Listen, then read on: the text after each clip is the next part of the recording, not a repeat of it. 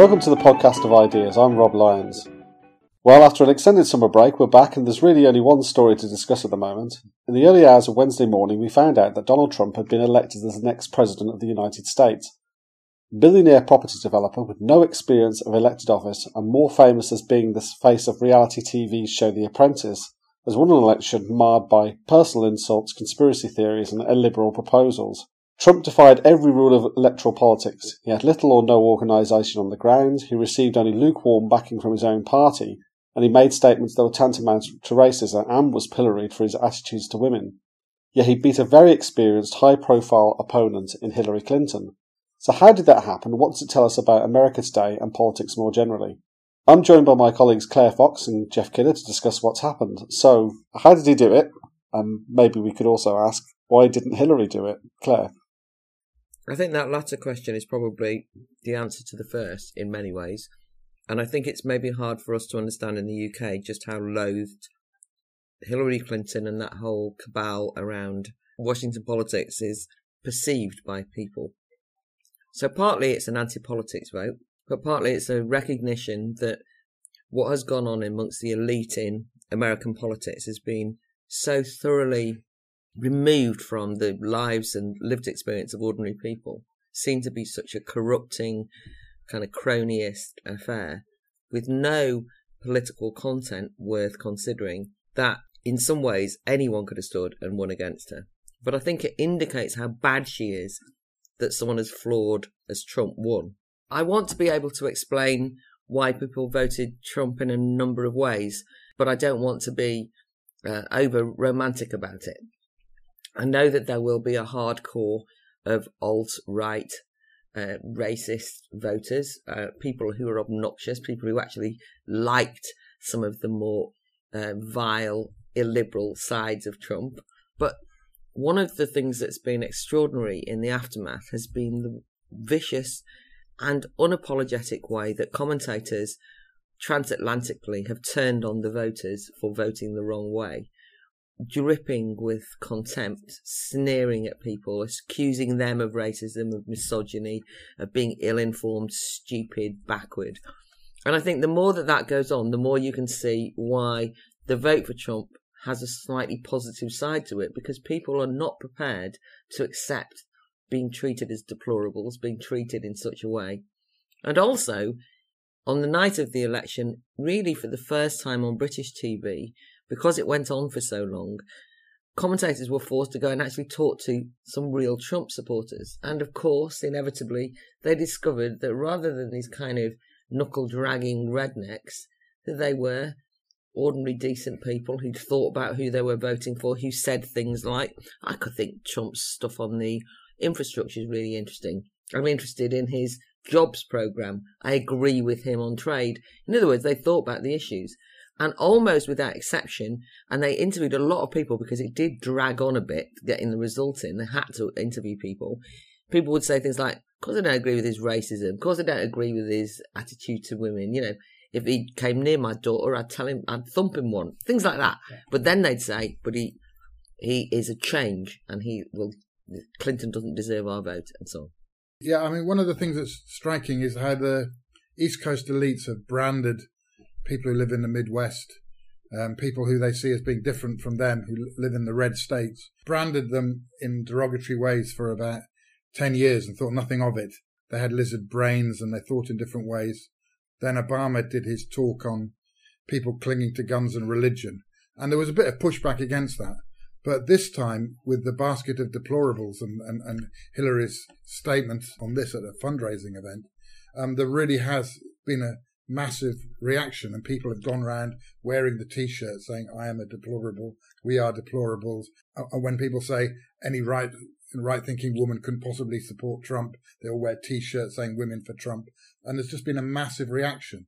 And so whereas the elites could hold things in check until recently, it does seem now they've just lost control of the whole thing, and they're just trying to keep a lid on it, trying to condemn people and ridicule them and put them back in their box in a way, and it just isn't working anymore, which means we're almost in a whole new situation. Where it's going to go, as I agree with Claire, Trump is not a nice person. He's a demagogue who will change his view on one thing and the next day will say something else, and it's totally unpredictable, and it's alarming that he's the president.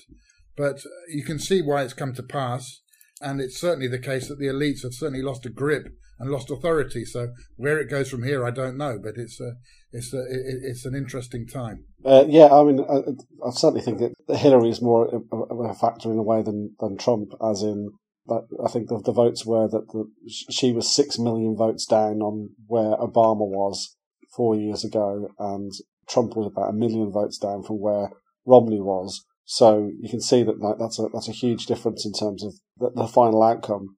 And obviously there's a sense of desperation on the part of a lot of people that they think we're not getting listened to, nothing is changing. The person who's supposed to be, the sort of liberal left candidate is as establishment as you could possibly get.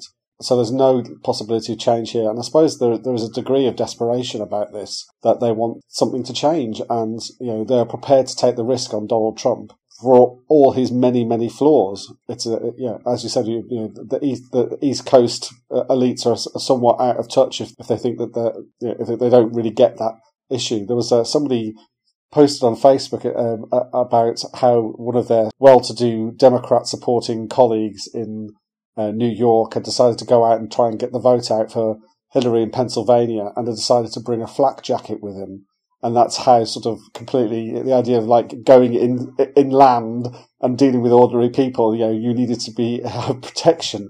There's been a lot of discussion about whether people have been voting against their own interests or don't know their own interests. I mean, we just mentioned it in relation to women, that, that Trump is this misogynist, or, that why would they vote for a billionaire who doesn't seem to have the interests of the workers at heart? I mean, is there any truth in that, do you think? Well, one thing that I think people underestimate is that Trump is seen to kind of shoot off from the mouth. But one of the things that is appealing about that, and he can say some stupid things, but all of the commentary say things like he's up, firing off tweets at 3 a.m. It's certainly not very statesmanlike. But you've got to think what the contrast has been, which is a political elite that is absolutely rehearsed, spin doctors surrounding them. Every word they say is meant to elicit a certain reaction. People have and they're technocrats, and there's no content to it. So in some ways there is a kind of an appeal of somebody who, says it as it is, even though they don't even take seriously what he says as it is. I mean, people will say, and a number of the women that I've seen interviewed, particularly have just sort of said, yeah, he's just mouthing off like a lot of blokes. You know what I mean? And they take it in that sort of form. Now, there is almost hysteria. I mean, almost hysteria, particularly amongst, liberal feminists that I know, and about these self-loathing women, because an awful lot of women voted for him. So you kind of either get two versions of this. Either they're white women, so of course that immediately means they're racist women. That's one implication. Or they are absolutely in denial, need re-education, or under the thumb of men. I mean, it's the most condescending way of viewing things. The thing is that real women who live in the real world have heard worse than Trump has said. I mean, there are blokes. This is blokish. I make no excuse for it. He deserves a kicking. That's not the point. The unreality of those people who treat him as though he is the worst threat to women.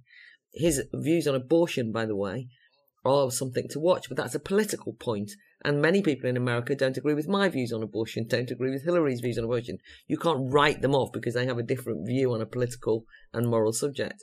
The other thing is just that it is worth noting that a lot of women who voted for Trump or will not be corralled into this complete identity politics nightmare view, which is that you're meant to kind of vote with somebody because they've got a vagina and so on, has been rejected on the one hand by everyone from Susan Sarandon and a lot of Bernie Sanders supporters, a lot of young millennial women who just said, no, Hillary's not, she might be a woman, but she's everything we despise in politics. And secondly, to bear in mind, very recent history is that Hillary is married to Bill Clinton. Bill Clinton, as president, was notorious for the fact that as the most powerful man in the world, that he used that power to engage in relations with a wide range of young women. I make no moral comment on it, but it does sum up the kind of two-facedness of this, that people will say anyone who votes for Trump is a misogynist or a rape apologist, and then say, but, well, Bill Clinton, well, you've got to understand about Bill Clinton, you've got to understand the Hillary, you've got to understand, and then there's a sort of whole range of excuses. So I think, again, it's just that big divide that the people who are shocked at Trump's win, their shock indicates exactly why he won. People don't necessarily vote as women, as Latinos, as whatever categories are used in these polls which are on the television. People in the Midwest will want jobs. They'll see what's in the interest of their families. Nothing's helped them. It's a much more complicated picture. The idea that you have to segment everybody into this, and therefore you vote as a woman, you vote as a Latino, you vote as African American. Maybe some people think like that when they vote, but a lot of people don't. And why would they? It's just not how the world works. And generally, there's a view that the Washington establishment and more broader, whoever represents them, it isn't going to work. There's one of my Facebook friends who said, I hate both of them, but at the end of the day, we couldn't carry on as we were. I mean, it's hardly a ringing endorsement of any of the candidates, but there's a sense that something had to change, and Trump was the only person who was there, who might not be a very edifying spectacle, but he was the one, whereas with Hillary, you knew you were going to get, as you probably would have done, a continuation of what went before. And I think on a lower turnout than before, but sufficient people felt that wasn't an option for them, so they had to change. Well, perhaps the most striking thing about the election, after all the talk about the vote switching and whatever, is actually that barely more than half the electorate voted, which should be a condemnation of the entire sort of political class and the system itself, that so few people thought it was important to get involved. So what does this say about democracy? I mean, there's an awful lot of people who say this discussion of, we need to do something else rather than democracy. Democracy is the problem. People are ignorant. We need alternatives to this to get decisions done, which obviously just it seems to me to be making the thing worse. But what does it say about democracy now? And what does it say about what's going to happen in the next few months around the world? Is this going to just unleash a kind of tsunami of populism or what? I think on the turnout, it's interesting because although I absolutely agree with you, Jeff, about, the world through the prism of identity politics is entirely, again, it's an elite preoccupation. So they're kind of saying how many Latinos voted and so on and so forth. But I think because Trump himself plays that identity game and says all Muslims and all Mexicans and so on and so forth, you can understand in that sense. So I think this relates to the turnout because what's extraordinary is despite the fact that he labelled whole groups of people and insulted them in many ways and so on, that actually Hillary Clinton was so unappealing that they couldn't bring themselves to vote for her. So one of the things that she needed to win, and they all kept saying, oh, they really, really pulled out the Latino vote. But she took it for granted, right? She took it for granted because he'd attacked them, that they'd vote for her. And guess what? They didn't. So that's one thing. I think one of the things that we're seeing here is a broader crisis of authority. And I think this is very important because I don't think this will always be reflected in a low turnout. I think the particular circumstances of the American elections and the unpalatable options that people had meant that the disgust with the authorities expressed itself, one, in a surprise Trump win, and secondly, in a I can't bring myself to vote for either of them. We know that in the UK, in relation to the Brexit vote, which was, of course, a very different vote, but if there is one thing it has in common is the way it's both being discussed by the horrified commentariat that people haven't done as they were told, but also by that sense of people wanting to take back some control of their lives and defying what they were meant to do, defying those who told them how to vote and so on. There was a huge turnout. But of course, ironically, the discussion about democracy not working has happened in both cases. So in the UK, huge turnout of a massive millions of people, more than ever vote before. And everyone says plebiscite. We should never do that again. Don't ask the people. In the United States, smaller turnout, and people say they're ignorant. They don't know what they're doing. They didn't even bother turning out to vote. Let's suspend democracy. The fact that there are demonstrations going on in America now, not demonstrations against Trump, but demonstrations against the vote, saying it should be ignored, suspended, is extraordinary. There's been a plethora of articles only in the last few weeks saying that democracy doesn't work. And I think that for those people who say that we should be frightened of Trump because he represents an authoritarian demagogue, and then to repost and retweet and say how important it is we read this article, which basically says democracy is over, we shouldn't trust the people. If I hear anyone else quote Plato, I mean, for God's sake. So it's philosopher kings, we can't let these play out, and so on and so forth. When you ask what's going to happen around Europe, I think that it's not a tsunami of populism, but I think that because there's a crisis of authority of all mainstream parties, those parties that represent some form of change might well do better than they've done in the past, and that will be a real challenge to the status quo. I mean, it is the most worrying thing out of all this, whether it's Trump or Clinton or whatever, is people's attitude to democracy, and even the fact that these relatively these protests with a few thousand people, when 100 million people have voted in the election or whatever it is, are given so much coverage.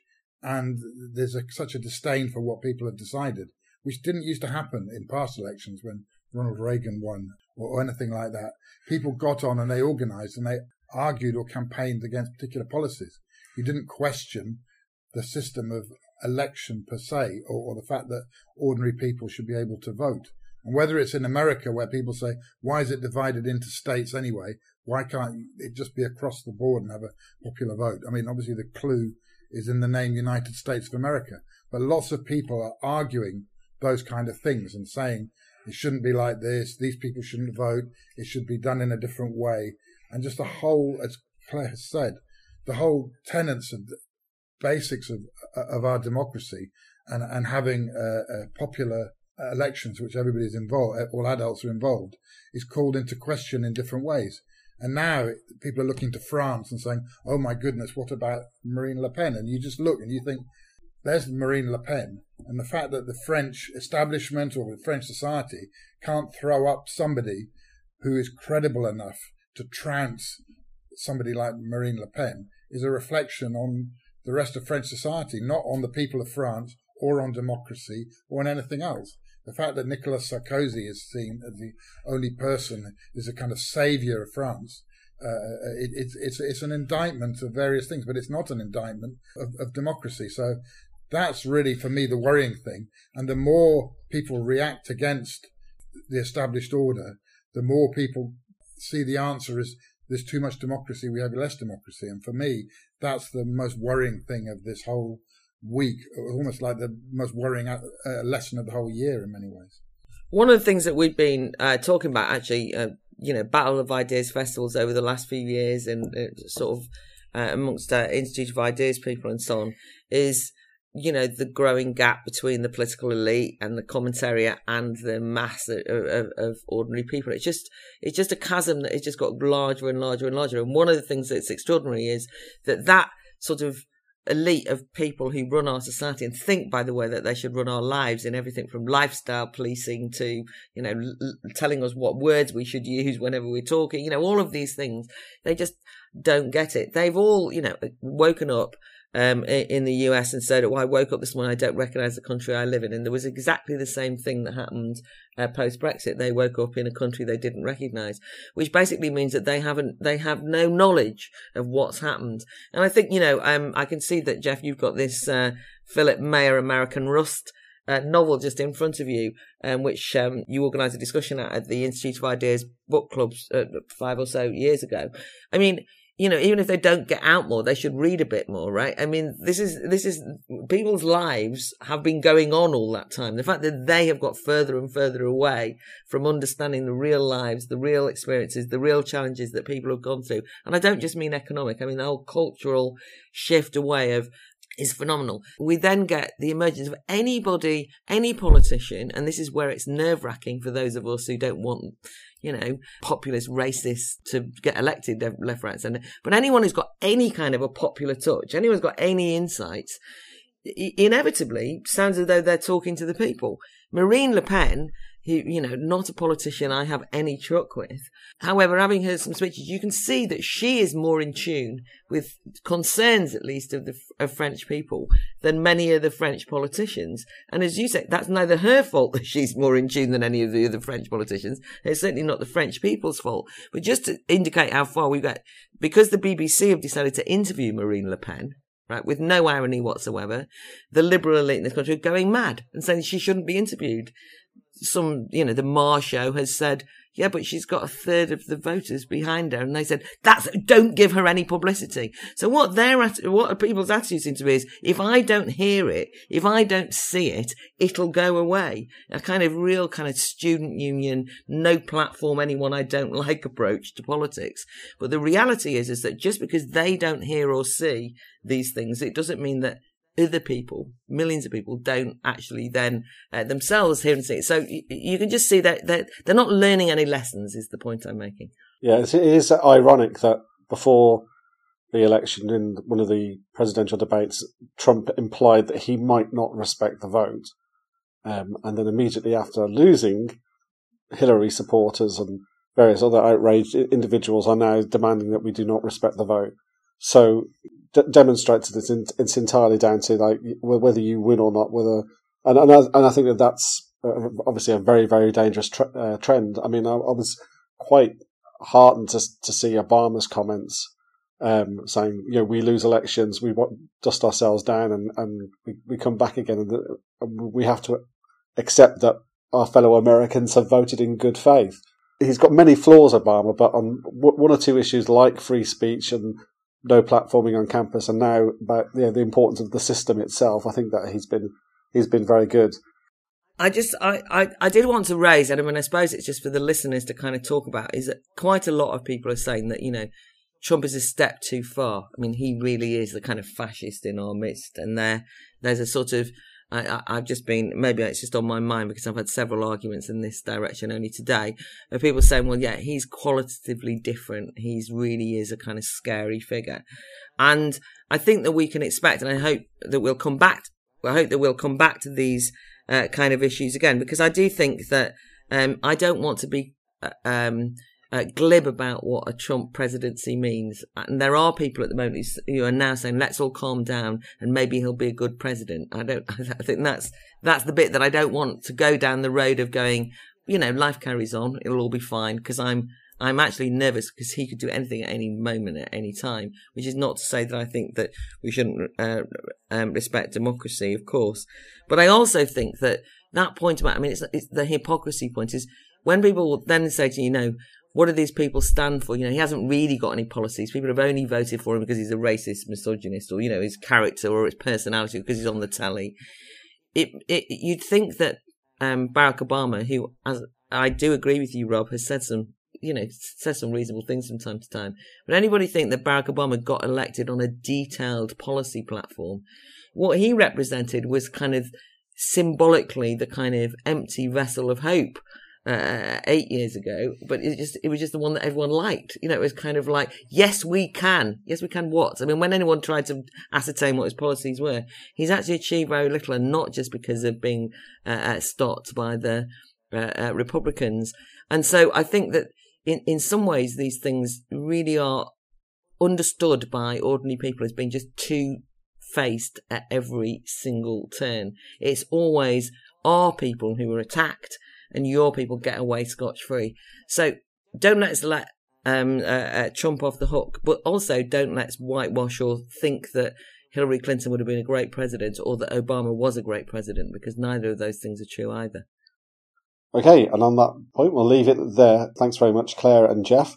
If you'd like to listen to all the debates on America at the recent Battle of Ideas Festival, they've all been gathered together now on the Institute of Ideas website. And if you happen to be in Stockholm on the 19th of November, we'll be discussing that at our Battle of Ideas Stockholm event at Kulturhuset. If you've enjoyed this podcast or would like to catch up with any of our previous podcasts, go to instituteofideas.com/podcast. Thank you very much for listening.